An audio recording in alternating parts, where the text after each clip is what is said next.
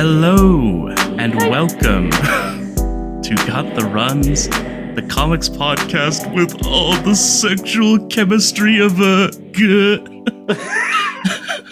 Three siblings? Bethany looks unhappy already. We're off to a good start. We certainly are. And David, thank you for helping to introduce a special third member of our recording today. As you know, we rarely have guests on Got the Runs, but we made a special exception for this luminary of the comics world. And member of our family, please welcome to the podcast from life, Bethany Housen-Jan. How are you today, Bethany? I'm doing well, Chris, and hello to all 30 of your listeners. Oh. That's quite generous of you. We usually refer to our listeners as the Lucky 10. Very good. Today we are discussing, of course, we are continuing our mini-series on Tillie Walden. Today we are discussing perhaps her seminal work, certainly in terms of, critical and commercial. I don't know. Well, we'll talk about sales later, I suppose. But certainly her most recognized work from 2017, Spinning, which is a graphic memoir about skating. Agree or disagree, David? I do agree with that, although this is a fine point of entry for an important topic of discussion that I have wanted to cover, because one of the reasons that we brought Bethany on is due to her luminous career as a skater herself. When I pitched this book to you, Bethany, I said she's an ice dancer, and after reading about 10 pages, you very condescendingly said, she's a figure skater who also does synchro. So I'm looking for some clarification, especially with regards to her as a solo skater, as to what the difference is between an ice dancer and a figure skater. Well, it depends how long you want that response to be. As long as possible. I was told that certain members of the podcast have a hard out. I listened to one of your early podcasts, probably the only podcast I've listened to, in fact, where the two of you talk about what you're like as siblings. And one of the things you mentioned was just like a family trait is that you love explaining things. Mm-hmm. And so it wasn't wrong. So I will do my best to explain the difference. So essentially, when you start figure skating, there are different levels, and it's also a little bit different between the United States and Canada and other countries, right? But I would say, just kind of based on what I could understand from her memoir, that it's a similar system. So the difference between an ice dancer and a singles skater is that, first of all, she is not doing any of her competitions with a partner. So that's kind of the biggest difference.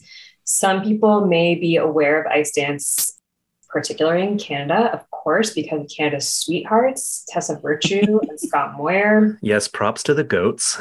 We really can't, I think, have this podcast discussion without recognizing.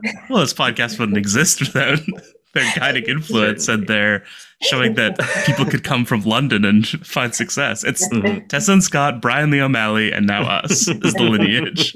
Not necessarily in that order. And Bethany, having on ice experience with Tessa, do you have any stories from your career to share? I do, actually. So one of the things that led to me quitting was a traumatic car accident where that exciting. Scott Moir got a lead pipe. Sorry, carry on. One of the things that led to you quitting. So one of the things that led to me quitting figure skating was, I think I can't remember if it was 1 week or 2 weeks, but I went to a 1 week kind of like intensive figure skating camp during the summer. And so it was probably, I don't know, it was like 5 hours of figure skating a day, let's say. And the idea was that like you could expand your skills like fairly rapidly. And there was like a lot of kind of like on ice instruction during that camp, which is great.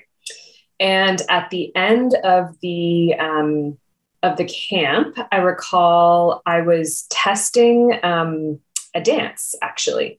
So at my figure skating club, a lot of the kind of the first like tests that you do, and you'll see in the book, like Tilly does kind of like skills tests. And so how it worked at my club anyway was that there were skills and then there were dances that you could test. And so I was testing a dance. And I was doing that with my female coach. And so one of the things like about figure skating is like, unsurprisingly, a lot of the coaches, particularly for like very novice skaters, like are female, but in ice dance, traditionally you would have like a male skater and a female skater. Anyway, all of that to say, we were preparing for the test.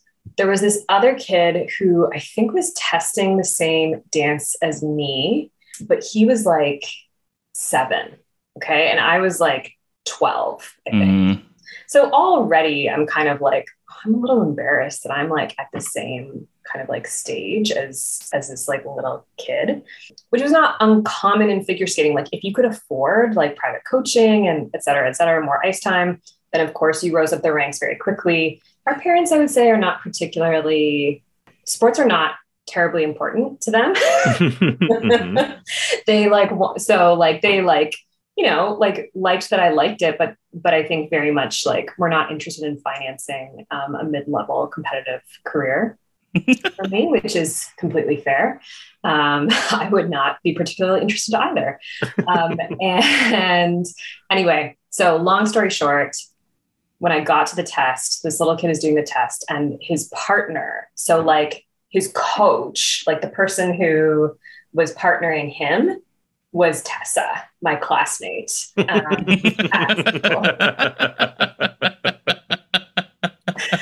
And like the shame and embarrassment I felt, like I can even feel now like my face getting hot, like talking about it. I don't know. Like, I just felt so dumb. And like, there was also no way for me to hide because we were in the same class in elementary school. So obviously she knows who I am and like very like kindly and discreetly knew who I was. Okay. We ran at track the time, together. Certainly at the time. We were first place in the regionals in the 4x100 meter relay. Yeah. That's why you gave up skating. So anyway, so after that, because I was so like embarrassed, I was just like, there is no point in continuing this. Like, this is like just humiliating at this point. And years later, I didn't tell like the whole story to like a friend that I was telling for the first time that I had grown up with Tessa Virtue. I mean, I, who is like another step removed, I love to talk about it. Of course. Like she's the hometown hero. Yeah. So I was saying, oh, like Tess and I went to the same elementary school and we also skated the same figure skating club. And then I was like, she was a lot better than me. And I was kind of like saying that like as an admission, like as and the woman who I was telling was just like, yeah.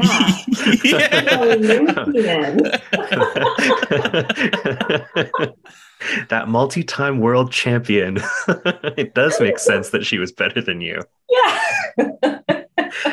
That is somewhat, I mean, Tilly, of course, doesn't undergo quite as direct a personal humiliation as that, but I feel like she does reach a similar point, not so much in terms of having someone who is obviously going to be elite at the next level, but when she's like talking to her peers to be like, what is like next for you in skating? And the answers are just like kind of sad. That's like kind of the same impetus for her to be like, what is actually like the end game of this for me? Because like being like a backup skater for Disney on Ice is like not my career aspiration. I feel like that's like the weird thing about like extracurricular activities in general, where it's like, it is a weird to be like, what is the line? Like, I think most people have an understanding that they won't be like doing this for their careers. And so like that, it's interesting at what point you sort of like decide to stop those. And like sort of, I guess that's like a moment of emotional progression in some way, even though it feels like a failure. Well, yeah, I think it's for her sort of a like turning point.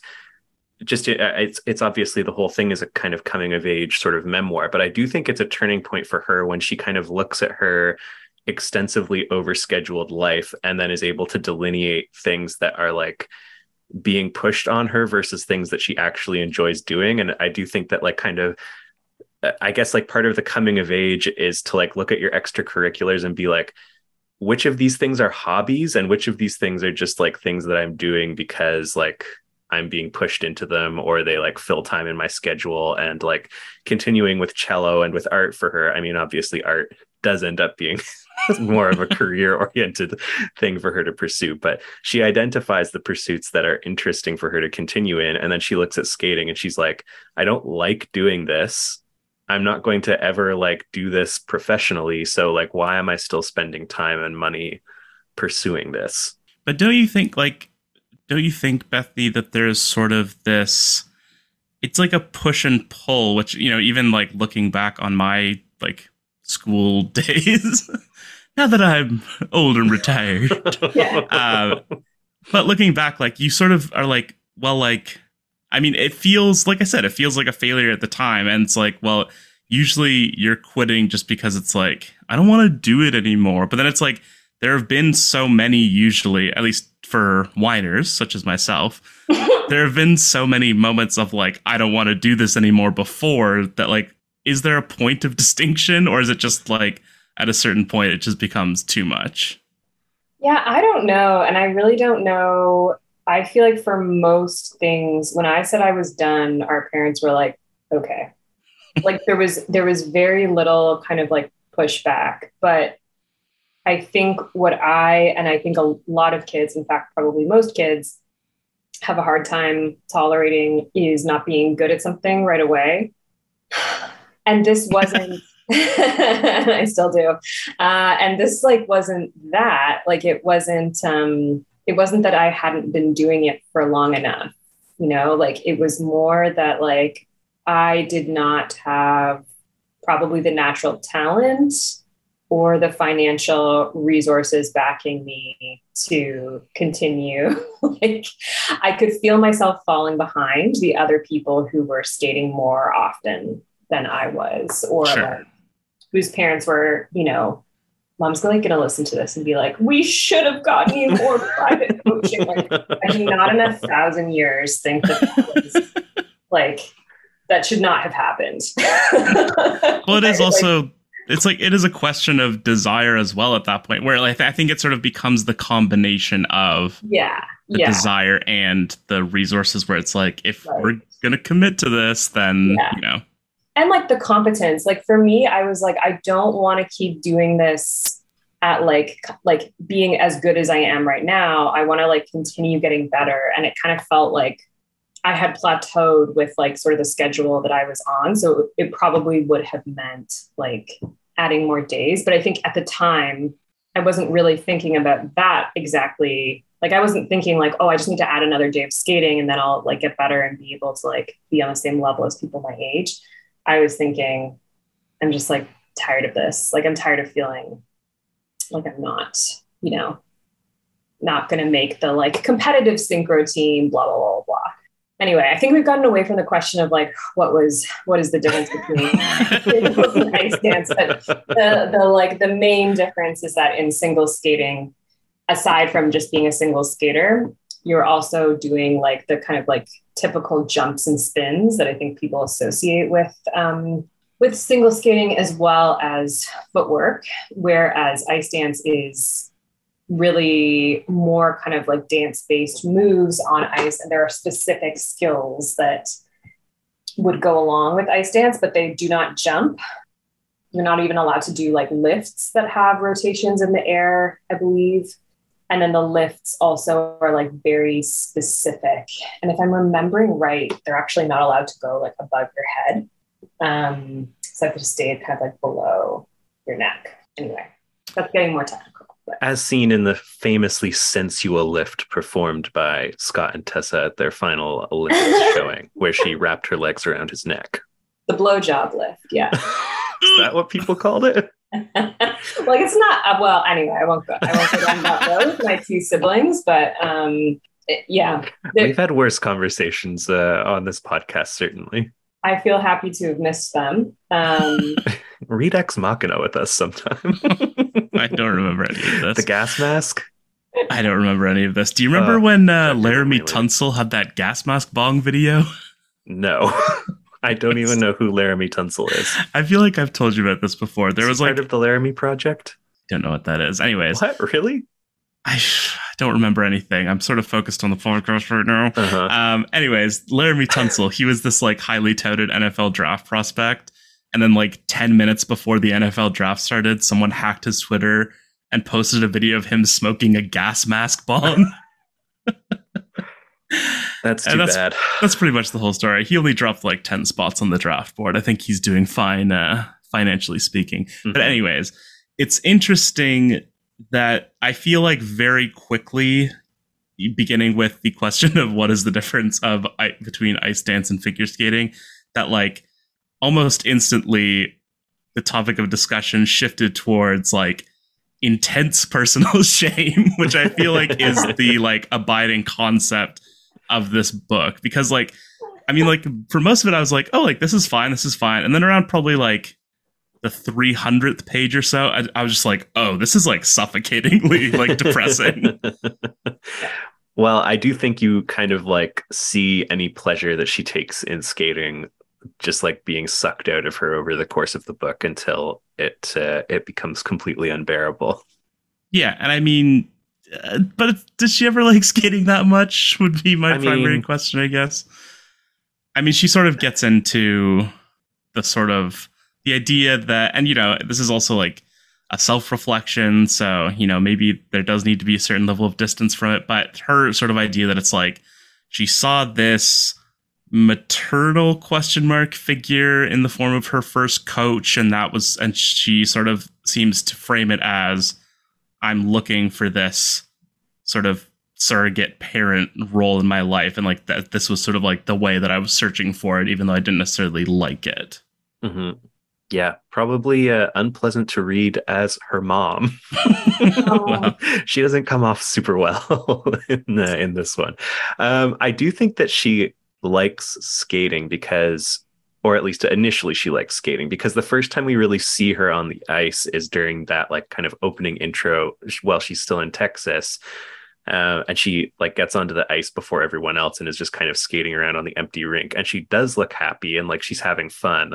And it only kind of stops being fun when the warm-up music comes on, and then all of a sudden like the structural kind of like institutionalization of it and the competitive aspect of it is introduced. And that's when she starts like bickering with her like her frenemy, and like scowling constantly. Bethany, any thoughts?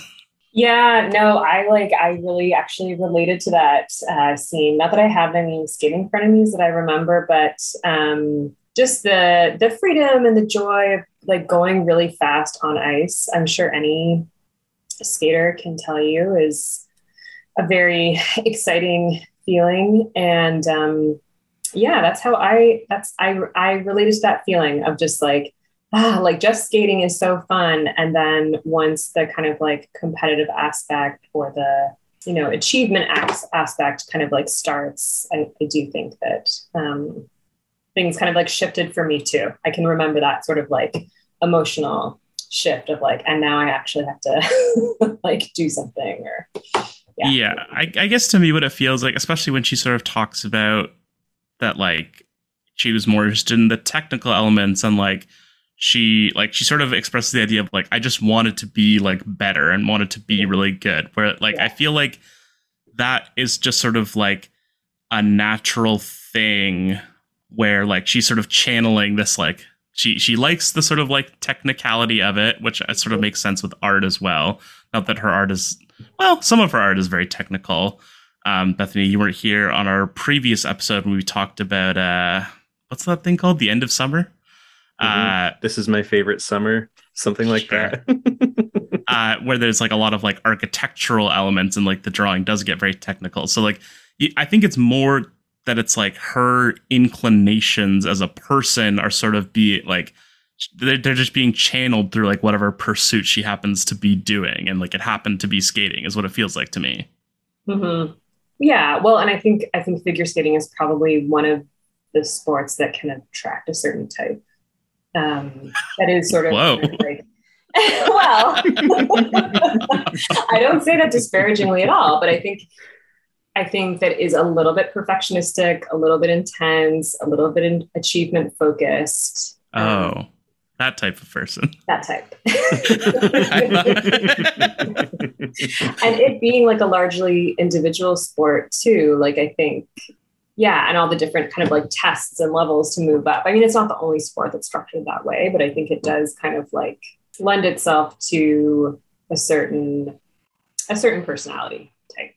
Sure. And like, yeah, I guess that sort of gets to another thing that sort of feels evident throughout the book and sort of throughout like her relationship with skating, where it's like, especially the sort of unspokenness of it, or I guess she mentions it a little bit, is like, this is a stereotypically female pursuit, and that this is like the way for like a girl who is like interested in technical elements and like sort of drilling things perfectionistically, that like this is where that gets channeled for her as a girl. And I think that sort of, there's almost like a resentment there or a conflict between like her sort of not rejection of femininity, but certainly like disinterest in a traditional form of femininity, and then the sort of like the way that she becomes increasingly embroiled within like, I think the, you know, and then sort of towards the end where it becomes more about like her femininity, her body, her whatever, that's like sort of when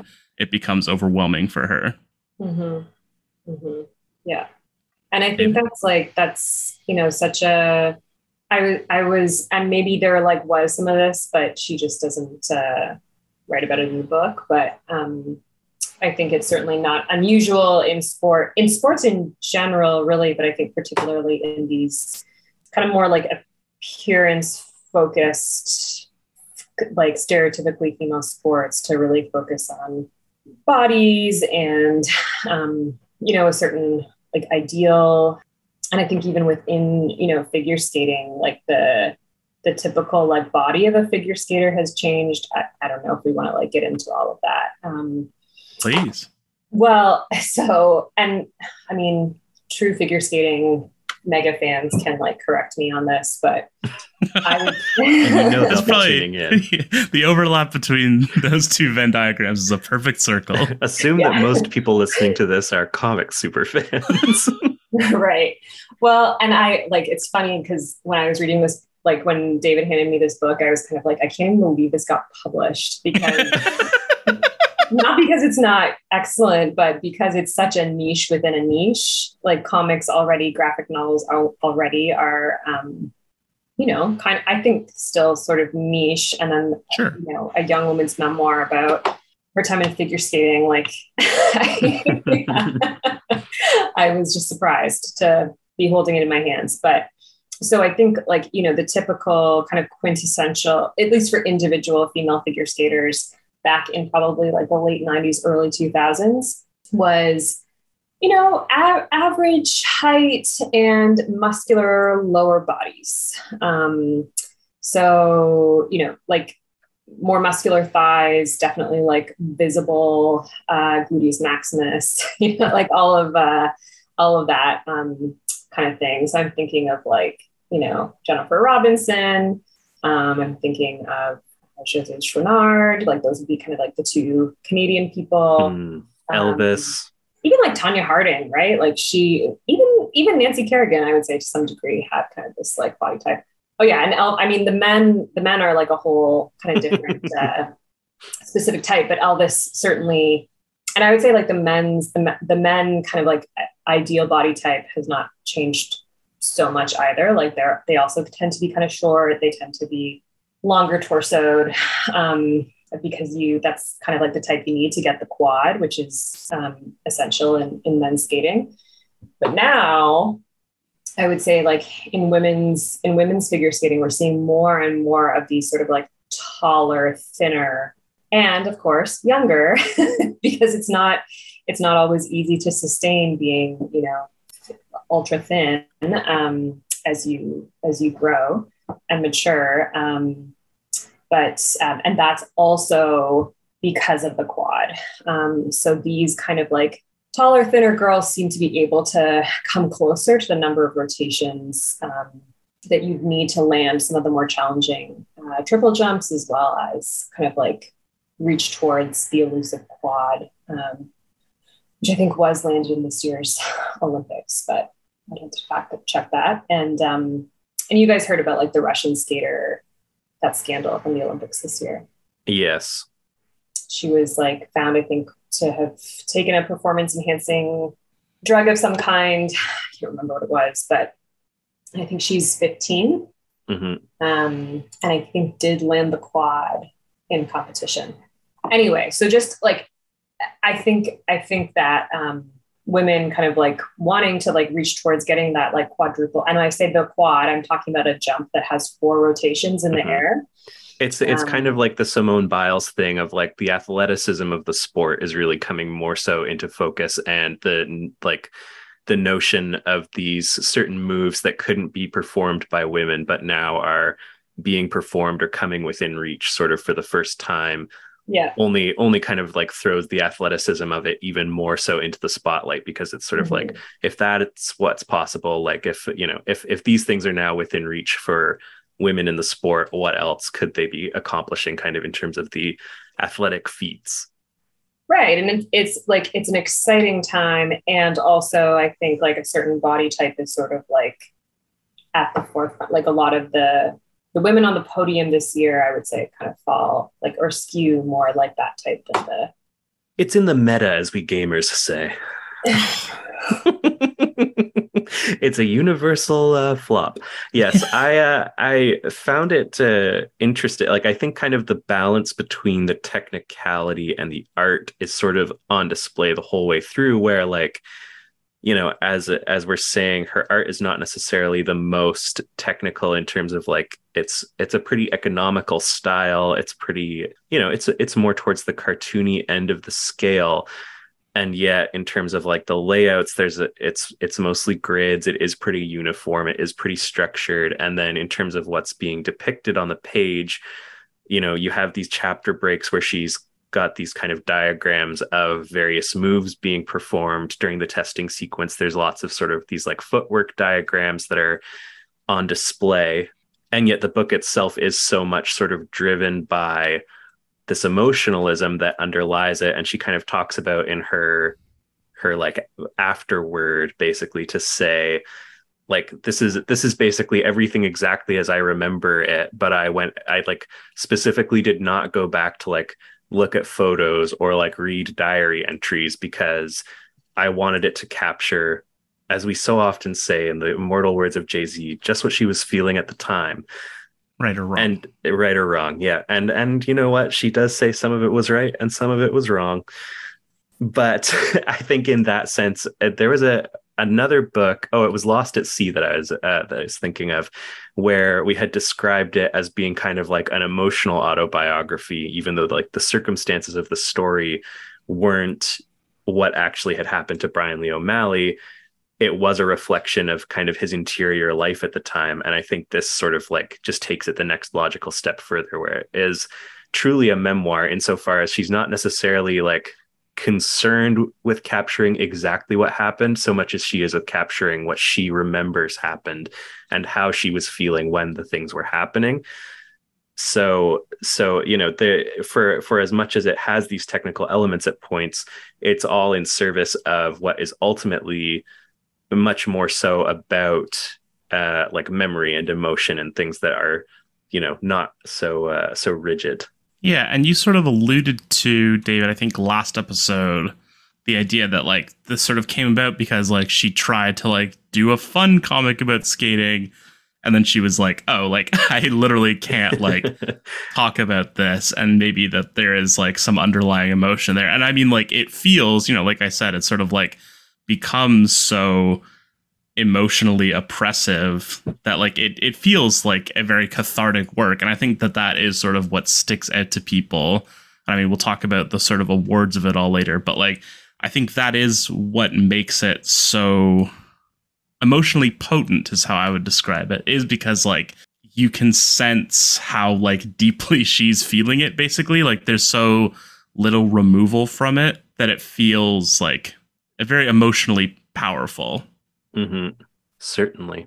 I'm curious for you, Bethany, coming at it. We tend to look at these things. We've been trying to train ourselves more so to pay attention to the art and pay attention to things like layouts. But obviously, ultimately, comics are meant to just sort of be read and flowed through. So I'm curious if there was anything to you that stuck out about the art or the storytellings or any sequence that you feel like really stood out for you just in terms of sort of the presentation or anything like that. And maybe just before you do that, I sort of wanted to get to your experience with comics and sort of like, you sort of alluded to not being able to believe that this was created. So I'd be interested to sort of just hear your overall thoughts on like the graphic memoir of it all. Well, do you want me to start there then? Sure. Yeah, I mean, I thought it was beautifully told and drawn. And I think probably along the lines of what David was saying earlier, I think it really is obviously about like a coming of age, but told through figure skating. Like it's about skating, but it's not really about skating. But I appreciated, how she drew.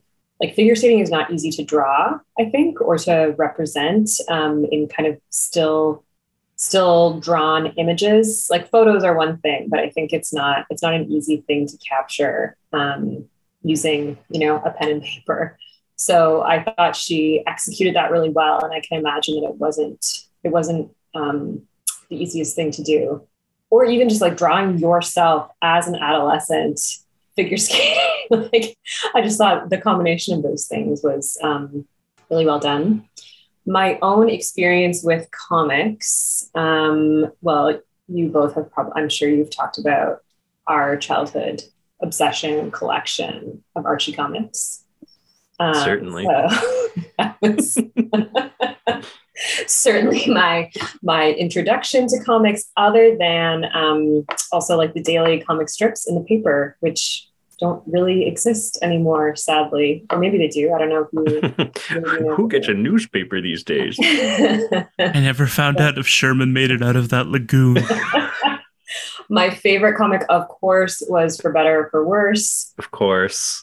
I thought you were going to say Kathy. I thought you were going to say Ack. Our grandmother used to like cut out For Better or For Worse strips like from the newspaper and like send them to me while I was at camp, so I wouldn't miss them. So now, how did you feel about the reboot? The reboot? Oh, you don't recall this? So they have rebooted For Better or For Worse. It started over again, like from the beginning, quote unquote. This is like probably like 5 or 6 years ago now. But they went back to like, the kids are like just little kids again. And we're like reimagining all of the stories for a modern age. Oh gosh. No, I did not know this. How old is Lynn Johnson? Well, yeah, getting up there. But I could see For Better or For Worse. 75 years old. I could see For Better. Yeah. Yeah. I could see that being one of those strips that eventually gets handed over to somebody else at some point. That wouldn't surprise me terribly. She doesn't strike me as one of those creators who's very protective of the strip in that particular way. But yeah, yes, go on. Just other strips, such as Ellie getting annoyed and then hurling something at the back of John's head, such as a coffee cup, were also censored. As the strip was a family strip, issues of throwing a hard object behind someone's back raised issues of spousal abuse. I do actually remember those ones where it's like the third punchline panel is like John with like his eyes closed and like a smug grin, and he's saying something probably degrading, and then like from off panel a like coffee cup is like flying at his head. A great bit. I can actually picture those quite clearly. I mean, was Ellie much better than Kathy, really, at the end of the day? What? I don't know. I can't really speak to whether Kathy was good or bad as a person. Our Kathy deep dive is still in the offing, unfortunately. But back to the original question, which was like, what's my experience with comics? So the one kind of graphic novelist, I guess, that I do have some experience reading is Lucy Nisley.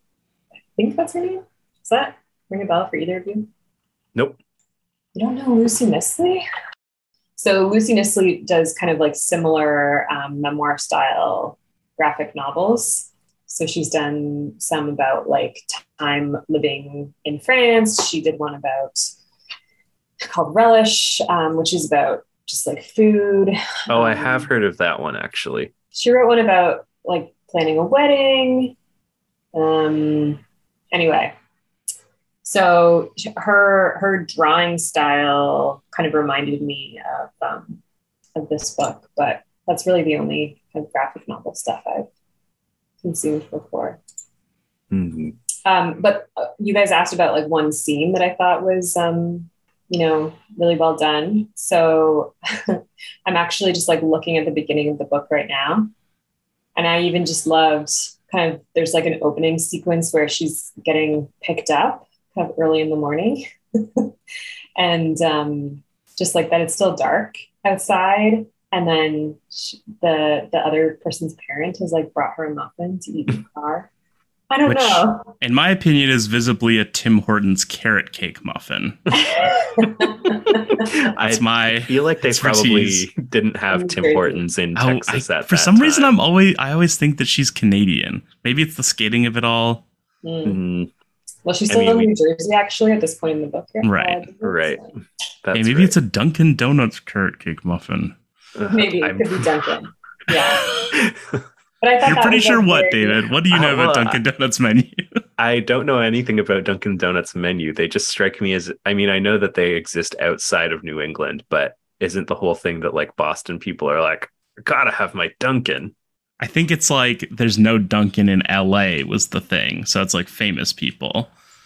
Like Ben Affleck. Yeah, yes, Ben Affleck that's what I was thinking of. Loves his Dunkin'. Did you see that he and Jennifer Affleck went to Dunkin' recently? It was a big story. Yeah. And what do you think about that relationship? Built to last? Are we actually talking about this? Because this is like more my kind of podcast. Absolutely. We're not bound by any rules or regulations. I don't know. I think they're both very emotionally intense people. Interesting. I did read. Do you guys follow Demois? This has come up in family conversation a few times in recent days. By me? Well, you'll recall were talking about the Prince William. Yes. Oh, right. That there was a spot of naughtiness at the palace. In it. Sure. Yeah, right. In it or outside of it, wherever. So I once read a thing on Demois where someone had written in that, and this was like at the very beginning of their relationship, becoming public anyway. And the person apparently had some insider knowledge somehow. I mean, who knows how they know? But kind of said like, this might be it. Like, this might be actually like the real deal because Jen's mom always loved him. And I mean, how could you not? The mom, so J-Lo's mom and Ben used to like to gamble together. Whoa. That feels like a really rich person thing. Yeah. Well, or not, right? Like, I don't know. But yeah, so they like to gamble together and we know that Ben has this like history of addiction. And I think has at various points sought treatment for sure for alcohol use. I don't know, for other things as well. So yeah, he has his demons. Jennifer, I think, is kind of a workaholic. A hustler, to be sure. To be sure. Famously. Yeah. Can that level of intensity in two individuals last in a partnership long term? I don't know. Well, I think that Jen Garner is sort of the opposite, where she was sort of the beacon of stability, perhaps. He's tried. That was Alicia Cuthbert, I believe. You familiar with the film The Girl Next Door? Oh, yeah. The Emile Hirsch. Mm-hmm. He's in that? I believe he is the boy next door. Yes, he is. For some, I was like, no, that's Jay Baruchel, but no, that's of course she's out of my league. I There's always never mind. I can't talk about my mental thing where I think Jay Baruchel's in Failure to Launch, which is of course Matthew McConaughey. But doesn't it make more sense that he would be failing to launch? I can picture him doing the thing on Failure to Launch. Exactly. Perfectly. He's leaning back and whoa.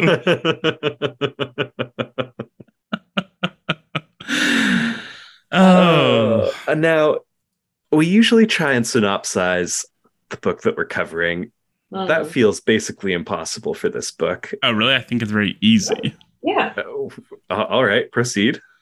Well, there's a girl named Tilly. She is a child and a figure skater and gay. Not that there's anything wrong with that. Figure skating, famously. That is. Her family best friends are figure skaters. Go on. Her family moves from New Jersey to Texas. She continues figure skating. She has difficulty connecting with people and making friends, and she gradually grows up and sort of figure skating. I mean, we'll sort of talk about, I think, the idea that figure skating is sort of like this. I don't know how to describe it. Like her relationship with the sport is sort of interesting, and I think like feels very real and complex, which I think is sort of like the inherent hook of it, where she can't really, and we sort of talked about this a little, she can't really seem to decide whether she likes it or not, and she likes some things, but I think mostly like she is very insular and has trouble connecting with people. And then over time, she just grows up. Eventually she graduates from high school and quits skating, and that's pretty much the end of it. Like, it is like a relatively plotty, like there is a sort of like through line to it with the figure skating levels and stuff, but it's not like, it is sort of vignette-y as well. Certainly. But I think what's sort of interesting about it is that like it's the portrait, like it is like a coming of age story, quote unquote, but with the exception of like her relationship with Ray, who is like her first sort of girlfriend, there's not really that much like sort of, there aren't that many events where it's like, this is the first time I got drunk at a party and like this is when this happened. It's mostly about her internality and about like these feelings of sort of isolation and trouble with connecting with people that she often feels. It's interesting. I think that part of that is born from what she set out to do, which was to have like a figure skating tell-all, and it was going to be the seedy underbelly behind all of the like makeup and like pretty outfits and like, blah, blah, blah. This is what it's really like, and give it a bit of a like, I don't want to say toddlers and tiaras treatment, but like, I do think that she kind of had her sights set on like skate moms and on like kind of the unhealthiness of skating competition at that kind of like age level. And then as she was working on it, she was sort of like, actually, there's like kind of a lot more to it than just like that. And my feelings about it are more complicated than that. So then it starts to become more so about her feelings. And then it inevitably starts to just sort of become more so about her and like her life. And so we don't really see much of her life that's not connected to figure skating in some way or another. And I think that the things that we do see, like the car accidents that she is either close to or participating in, and being assaulted by her SAT tutor and things like that, those are presented. Bethany just made a face indicating that she had not picked up on that lengthy sequence. No, I did pick up on it. I'm just she was expressing disapproval. Right. I'm remembering like, oh my gosh, yes, like I forgot about that entire. At the end, a lot of things happen very quickly. So yeah, it's true. Yeah. But those sorts of things, which are obviously important to her life as a whole, outside of just skating, but they are presented in terms of like, and this is how it affected me, like on the rink, or like this combined with what I was feeling in skating caused me to do this, or they're all presented sort of in the broader context of skating throughout. Yeah, and I think the thing that like I think we talk about this a lot, especially when we're sort of talking about autobiographical or semi-autobiographical works, is like it resists easiness so much, I think, is like what's often the case with autobiography, because like a person's life doesn't like divide itself into easy chapters, and there's not like a clear path of character development. And so like I think that you know, like I said, I think the emotionality is what people connected with, but I think more than anything what people connected with is like it does really remind you of like what it feels like to be a kid and to sort of like be so uncomfortable like constantly, and to like have so many feelings and not have the words to express them, I think is like very often the thing with memoirs of childhood. Mm-hmm. Yeah, I was thinking about this even in terms of the ending, because it feels like the kind of thing that it would be very easy to have the ending be like, and then art saved my life and I became a comic book creator. And like she does sort of talk about art as something that provides sort of like a release for her and sort of eventually shows her kind of avenue out of skating, or helps her kind of clarify what to do with her life. But it doesn't, you know, it doesn't end with her like putting her skates in the box and picking up a pen, or like, you know, something like that. It's like, yeah, that's part of it. But then now at the end, I'm actually going to reflect on how like I didn't do right by my friend. Yeah, and that's such a like a crazy thing to like throw in at the end, because like there is no resolution to that. It's just like it's clearly just like she was writing the comic and it was like, well, I was like reflecting on this and I was just like, I'll just throw this in as well. Well, the book is dedicated to her. Yep. Right. I hope they reconnected. I hope they're best friends now. But yes, what else? I've been trying to figure out some of the use of color. It is mostly kind of monochrome with this sort of like dark purple wash, but the big kind of accent color is yellow, which sometimes is they call me mellow yellow. Sometimes is just sort of like lighting, but other times it is used kind of very dramatically. And I think the scene where I most sort of noticed it is the scene where she depicts her assault, and there's just like yellow all over that. So I was kind of looking at it as like are these sort of like the core memories? Are these just sort of like dramatic effect? Like she often will use it at the skating rink. She'll have like the whole ice be kind of like lit with yellow. She'll use it, you know, in the car crash scenes. The glare of the headlights is a very kind of bright and prominent yellow. Yeah, it's interesting because I feel like it sort of almost represents like strong emotion in a way, where it's like it can represent these sort of moments of freedom, especially towards the end, like when she's sort of leaving skating and when she like comes back to skate. And I think like ostensibly the idea is like that she is sort of like this is representing her sort of like moving towards freedom. And then you have like the yellow light from outside sort of lighting into the arena. And then also like right after that, you have the scene in the hotel where like the power goes out and there's a storm and there's yellow all over that as well. And sort of these like yellow speckles, which are just like, I don't know, like luminous energy ? Stars. But like literally like around her head there's like yellow light and stuff. And so it definitely is interesting, and it definitely adds to like the starkness of it, because you do really notice that yellow and it does really pop. Well, it's so often used in scenes that are otherwise quite dark. And so it's kind of hard to ignore, because it's sort of like the only, not only is it the only color on the page, but it's like set against black or in close proximity to black. So it certainly makes a striking impression. None can deny. Bethany, did you have any thoughts on the art? I know you shared a little bit. Did you feel the manga influence? Have you ever read any manga, Bethany? No shot. Have you ever watched any anime other than Sailor Moon? Well, Pokemon. Did you watch a lot of that? I guess you do know Diglett, Yes. Dig, Diglett, Dig, Trio. It was, well, and I've said that our Dear nephew looks like Togepi. Oh yes, that's right. You're the number one Togepi super fan. Who can forget? No, but a lot of my clients love manga and anime. So it's a huge market when they talk about it. Well, now if they say they're looking for something new, you can say, I just read something that has such a strong manga influence on it.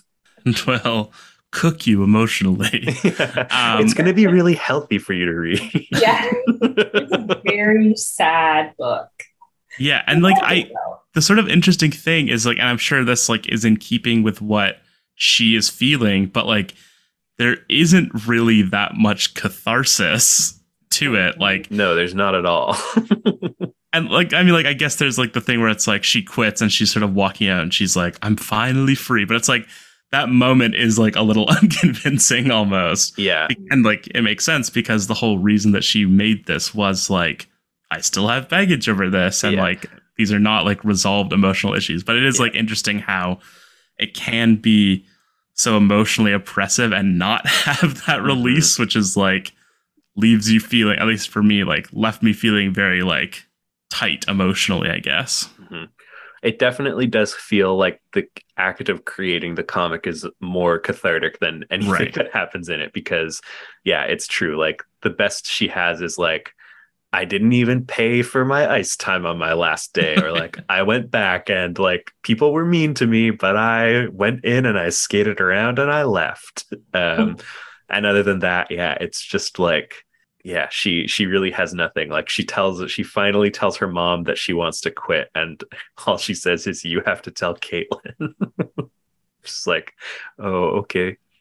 I mean, and I'm sure there's like more to that like relationship with her mom, but I think one of the things that like stood out to me was just like the lack of adult presence. Yeah, presence, I guess. And I feel like she has these like supportive adult characters that are kind of like in the background, but other than her coming out to her cello teacher, there's no kind of moment of like her really confiding in an adult, like what's going on. And and I think that like that obviously lends itself to what you're talking about, Chris, like that sense of kind of like pent upness. Like there's no one for her to process this with who's older or even her own age. Like, like she had Ray, and then, that part of the book really was sad. Yeah. Yeah. I agree. I actually disagree. Well, like that's not even like not having someone, because she, there are people who it would like, she has these and like clearly sort of reflects on these close friendships and people who were sort of like emotional, not anchors, but like, sort of provided that emotional stability to some extent.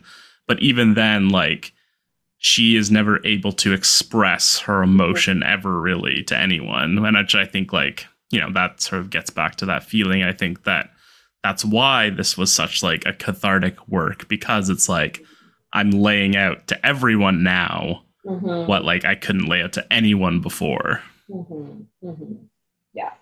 Yeah, it does again call to mind. We talked a little bit, I think, last time about the sense that you get of her, and even more so, I'd say, in this, like, being a memoir in which she relates like having difficulty socializing with people, having difficulty making friends, like generally feeling uncomfortable confiding in people. And then when you see her or read her in interviews, she does come off as very outgoing and vivacious, and maybe part of that is having kind of like found herself or become a bit more secure in her identity. But then at the same time, she also talks about taking like a certain amount of pleasure in people like coming up to her at conventions and stuff and being like, what did your mom say when she read the book? Or like, what did your dad say? Or like, have you talked like to Lindsay again? Or like, what does your brother think? And she is just like, that's between me and them. And like, which is true. And also she seems to like kind of delight in frustrating people by like not revealing more. But also like, she's not just doing it because it's like funny to frustrate people. It's also she does end up back in that same sort of zone of like, I couldn't even like talk about these things with those people, so I'm not going to talk about it with you, a stranger coming up to me at like a convention and asking me about like, very personal and intimate things. Yeah, and like, I do think that like her kind of journey into art, as we sort of talked about a little bit last time, is that it does allow her to express some of the things that she finds difficult to express in other arenas, but she doesn't like, she doesn't cede control over what she's willing to share. And like everything that she puts into it is something that she is choosing to put out. And anything that she doesn't is something that she's choosing to keep for herself. Yeah. And I think like, such a big thing in like all forms of art nowadays is like sort of the ability to tell your own story, the ability to like control your own narrative is sort of an expression that gets put out a lot. And I feel like that's sort of like what this is in a way, where it's like, it certainly feels like from her perspective that we see in the book, that it's like most of life is sort of like things that are being inflicted upon her that she like doesn't really have this choice in. And so, making the comic is like an act of sort of emotionally expressing herself, but it's also sort of like giving herself some level of empowerment in like the story that she's telling to some extent, right? Yeah, and my sense too is that some of this is kind of a work in progress. Like I think one of the reasons that the book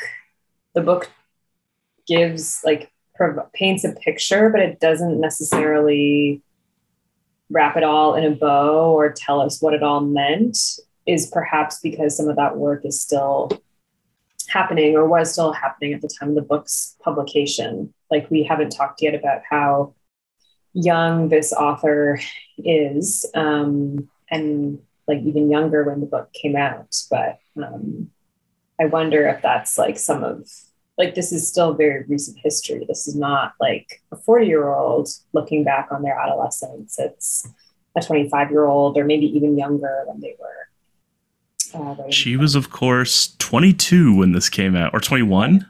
She was probably 21 when it came out. Yeah. Yeah. So like she probably did a lot of this work when she was maybe 19 and 20. Yeah. Mm-hmm. Just messed up.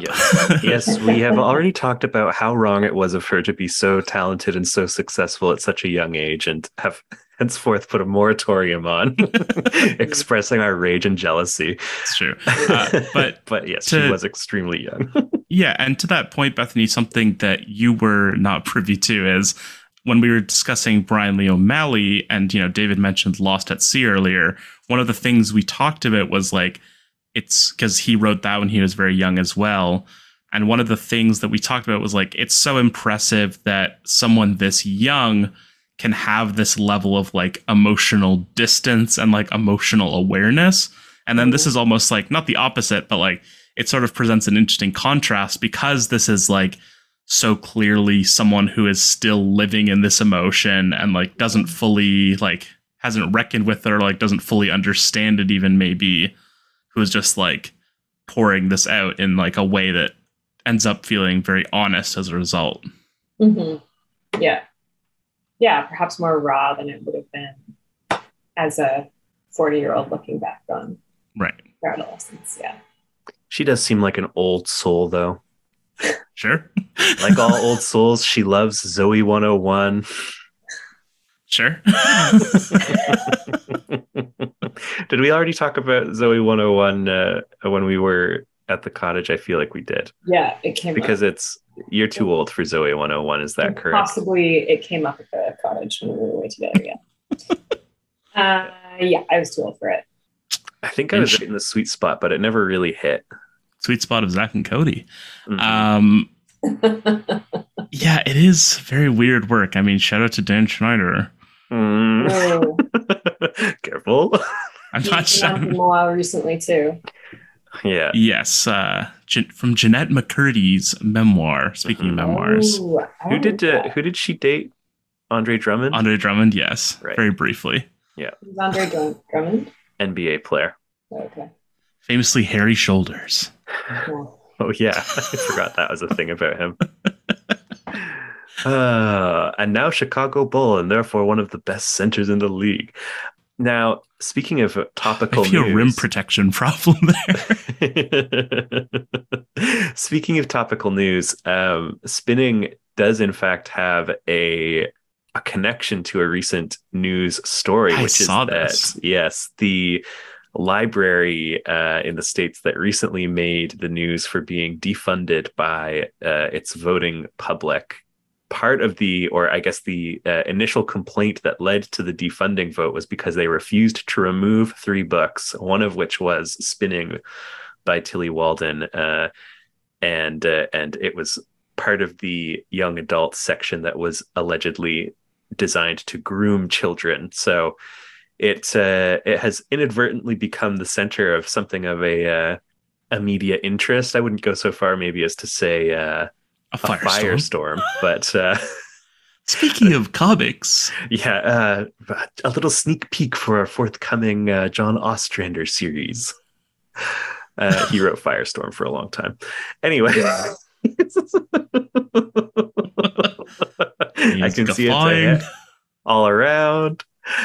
Anything more to say about this book, its interior, its exterior? Yeah, I mean, like I said, like I feel like the overwhelming like feeling I felt was just like this like crushing repression, which like I guess, you know, certainly reminded me of my own childhood in some ways. Not that I was like, you know, well, Crushingly maybe repressed. I should make a comic about my childhood. Oh my gosh. Make sure I come up looking good. There was an old prospector I shared a room with. Yeah. Anyways, I'm fine. Don't worry.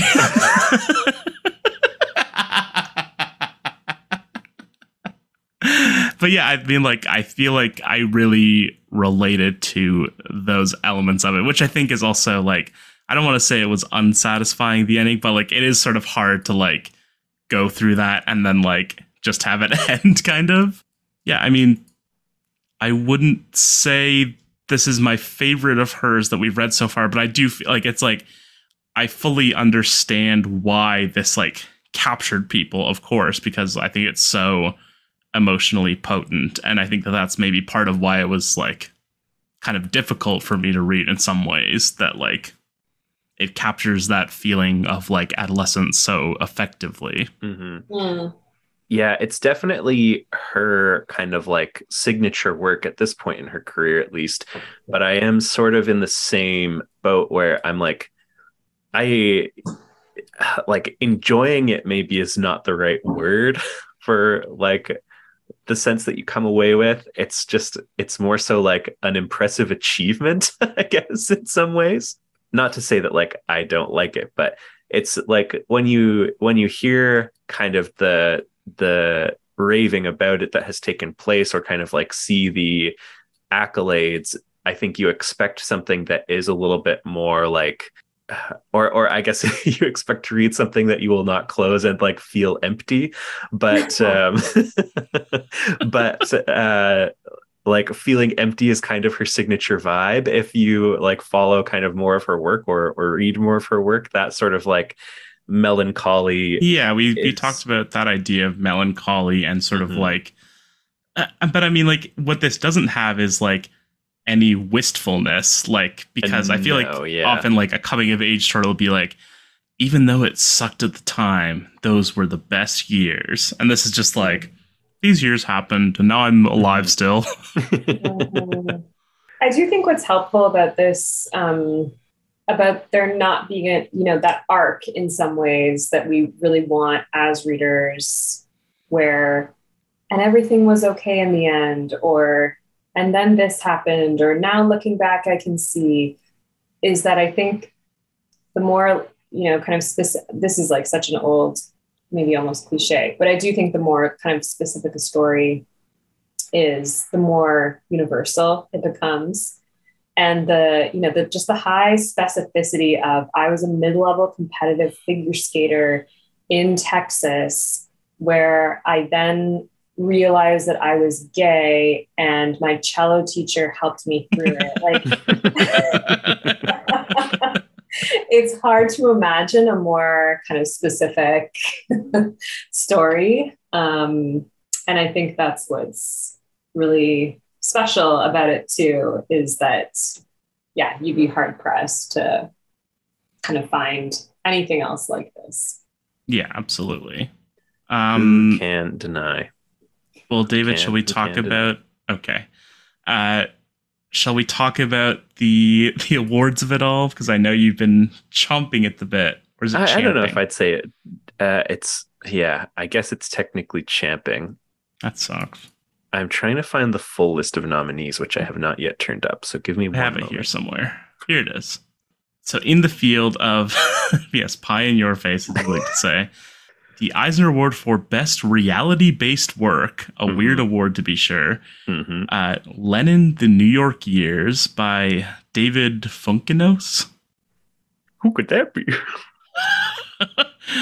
It's you in an afro wig. Calamity Jane, The Calamitous Life of Martha Jane Cannery.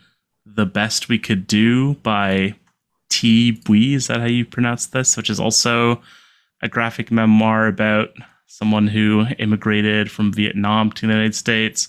And then one more, Audubon on the Wings of the World. That one does not have a Wikipedia article. And then Spinning wins famously, which makes her one of the quote unquote youngest Eisner Award winners ever, but maybe just the youngest Eisner Award winner ever. Yeah, that remains. I haven't done any more exploring of that since we talked about it on the last episode, but I do feel pretty good about calling that just a straight yes, youngest. No, this seems wrong. I'm looking at comicbook.com, which famously has suffered a severe degrading in terms of its quality, but it seems to be suggesting that it was also nominated for Best Publication for Teens, but that is one of several categories where I'm like, I don't think that's a category. But yes, so winner of Best Reality-Based Work, which is a slightly unusual category. Although, do the Oscars not have like Best Documentary or like... Sure. It's just weird that it's like Best Reality-Based Work, especially because like, you know, a documentary is sort of at least ostensibly inherently capturing like a real thing. Like you can't have a documentary comic. No, not really. Although there are like Joe Sacco and Guy Delisle are both sort of known for sort of like journalistic comics about like, sure. I just mean that like life in Palestine or things like that. Like you can't literally depict like a real thing like you can with a documentary. True. Like you can't point a camera at something. I guess you could in a way, but you know, it's not the same thing. I do feel like maybe nonfiction should be a retitling for that category, but I guess they sort of did that because they were like didn't want to say nonfiction because there's sort of calls into question how non-fictional is it? Because like, but this, it's like she didn't, take reference. It's all just based on her memory. So, well, yeah, but like there are some things that didn't really happen or happen in a different way than she says. So, can you really call it nonfiction at that point? I mean, that's true of any memoir. I think. I don't think that's unique to Spinning, certainly, and those generally would be classified as nonfiction. But so, yeah, lauded. Pretty well instantly. She's got a new publisher moving over to First Second, which is kind of I tend to think of as sort of the premier destination for young adult books, which this is, I guess you could say. I don't know, like who would you, I guess like the idea that this isn't like a public library or like, Yeah, I mean, this is kind of like the whole thing of her that we talked about a little bit with her previous stuff, which is that like it's kind of young adulty, and like I think that she is excited about the possibility of young adults reading her work, but you're not going to read this like in the same way that I think some adults read young adult fiction. Like prose fiction is kind of like a guilty pleasure or to appreciate sort of like almost the pulpy aspect of it. You're not reading this because it's like, a like beach read, or you're getting some kind of like guilty pleasure from it. Like, it is a very adult work in some ways. In Yeah, many but ways, I would even go so far as to say. I do feel like that's kind of always the thing with like things that realistically depict like teenage behavior is like, this isn't appropriate for children to read. Yeah. It's like, well, like a child did like do these things. So A child practically made this book. Yeah. I mean, I wouldn't have any problem with like a 14-year-old reading it. no. I would give it Bethany, to a 12-year-old. sure. 10. 4. I'm actually planning to read it to Caspi next time I see him. And a quick update for you, David. There is indeed an Eisner Award for Best Publication for Teens. The winner, in your face, the winner this year is Monstrous by Image Comics. Yes, Marjorie Liu and Sana Takeda. Yes, and the other ones are Jane, which appears to be an Aline Brosh McKenna written Jane Eyre comic. Not familiar. Something called Louis Undercover, and weirdly, I didn't know this existed, a comic adaptation of the animated short film The Dam Keeper, which was nominated for Best Animated Short. There's a very cute pig in it, so I have seen it. It tells the story of Pig, an introverted youth who lives in a windmill and keeps a dark fog from engulfing his town. Uh-huh. And of course, as a year of the pig baby, you're always interested in what cute pigs are doing. Just so. There was a great tweet yesterday that was... The caption was me and who, and the image was of these two like porcelain or like pottery pigs with the label like pigs with no specific duties. It's funny. That is funny. Anyways, I think that, yeah, awards wise, like it is in that interesting zone where I think we talked about previously. It's funny how a book can like get Eisner buzz and kind of like be all the hotness, and then people like sort of forget about it. And I would say that has not happened to Spinning as much as it has to some other books that I could think of. But I am sort of, and we'll talk about it maybe a bit more as we get later into her career and see her working more with like corporate comics. But for as much as like I think that the corporate comic scene would love to have her, this book occupies kind of a weird cultural space where I feel like when people think of it, it's as like the name maker for Tillie Walden, but Tillie Walden's name outside of kind of like the literary and indie graphic novel scene is not necessarily kind of like a force unto itself. But I think she probably has kind of like more name recognition with sort of like the bookstore crowd than most of the kind of A-list comic creators of the day. Yeah, for sure. And yeah, I mean, like, it's such a weird thing where, it's the same as like when some like indie movie comes out and then people like want them to make a Marvel movie. Like, it's literally the exact same thing where it's like nothing about this makes you be like, for example, she should do the Walking Dead video game spin-off comic as she is now doing. Yeah, like it's so strange because it's like it makes your name, but then it's also like so of itself that it doesn't like necessarily point to anything else. Mm-hmm. It is like, I think in terms of kind of her popular success, probably still her biggest book, even though she has done a fair bit more since then. But yeah, we'll talk about the interesting directions in which her career goes after kind of achieving this early success. Sales wise, I wasn't actually able to find a whole lot, but of course, as always, the caveat is I'm looking at Comicron, which uses the direct market distribution numbers and does not include anything from bookstores. What is that? I'm smoking my Comicron. Oh, I see. So I know that this book did well, but you have no evidence of it. Yeah.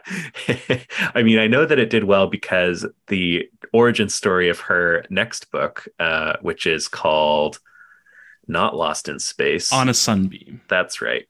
On a Sunbeam is that she got her like advance for this book and was like, all right, bye, I'm gonna go live in Tokyo for 6 months and draw a free webcomic. So, she did well enough that she could travel abroad extensively and work on a comic that she was literally giving away.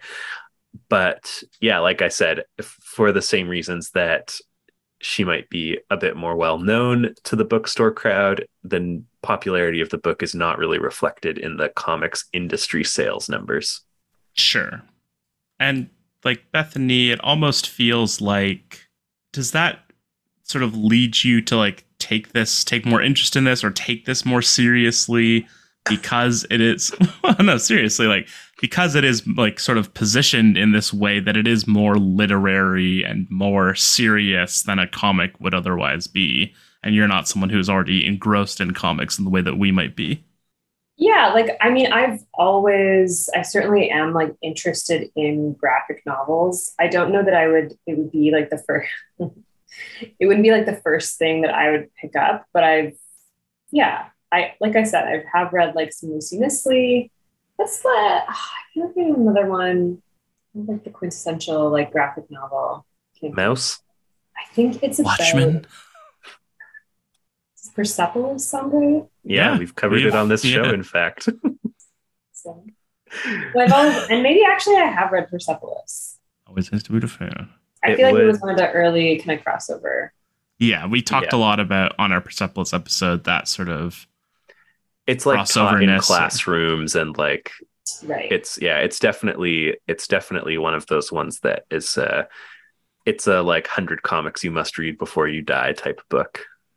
Yeah, and in the same way that this is, I mean, I was not surprised because this is a very banned from a high school library core book. Yeah, that's a good way to put it.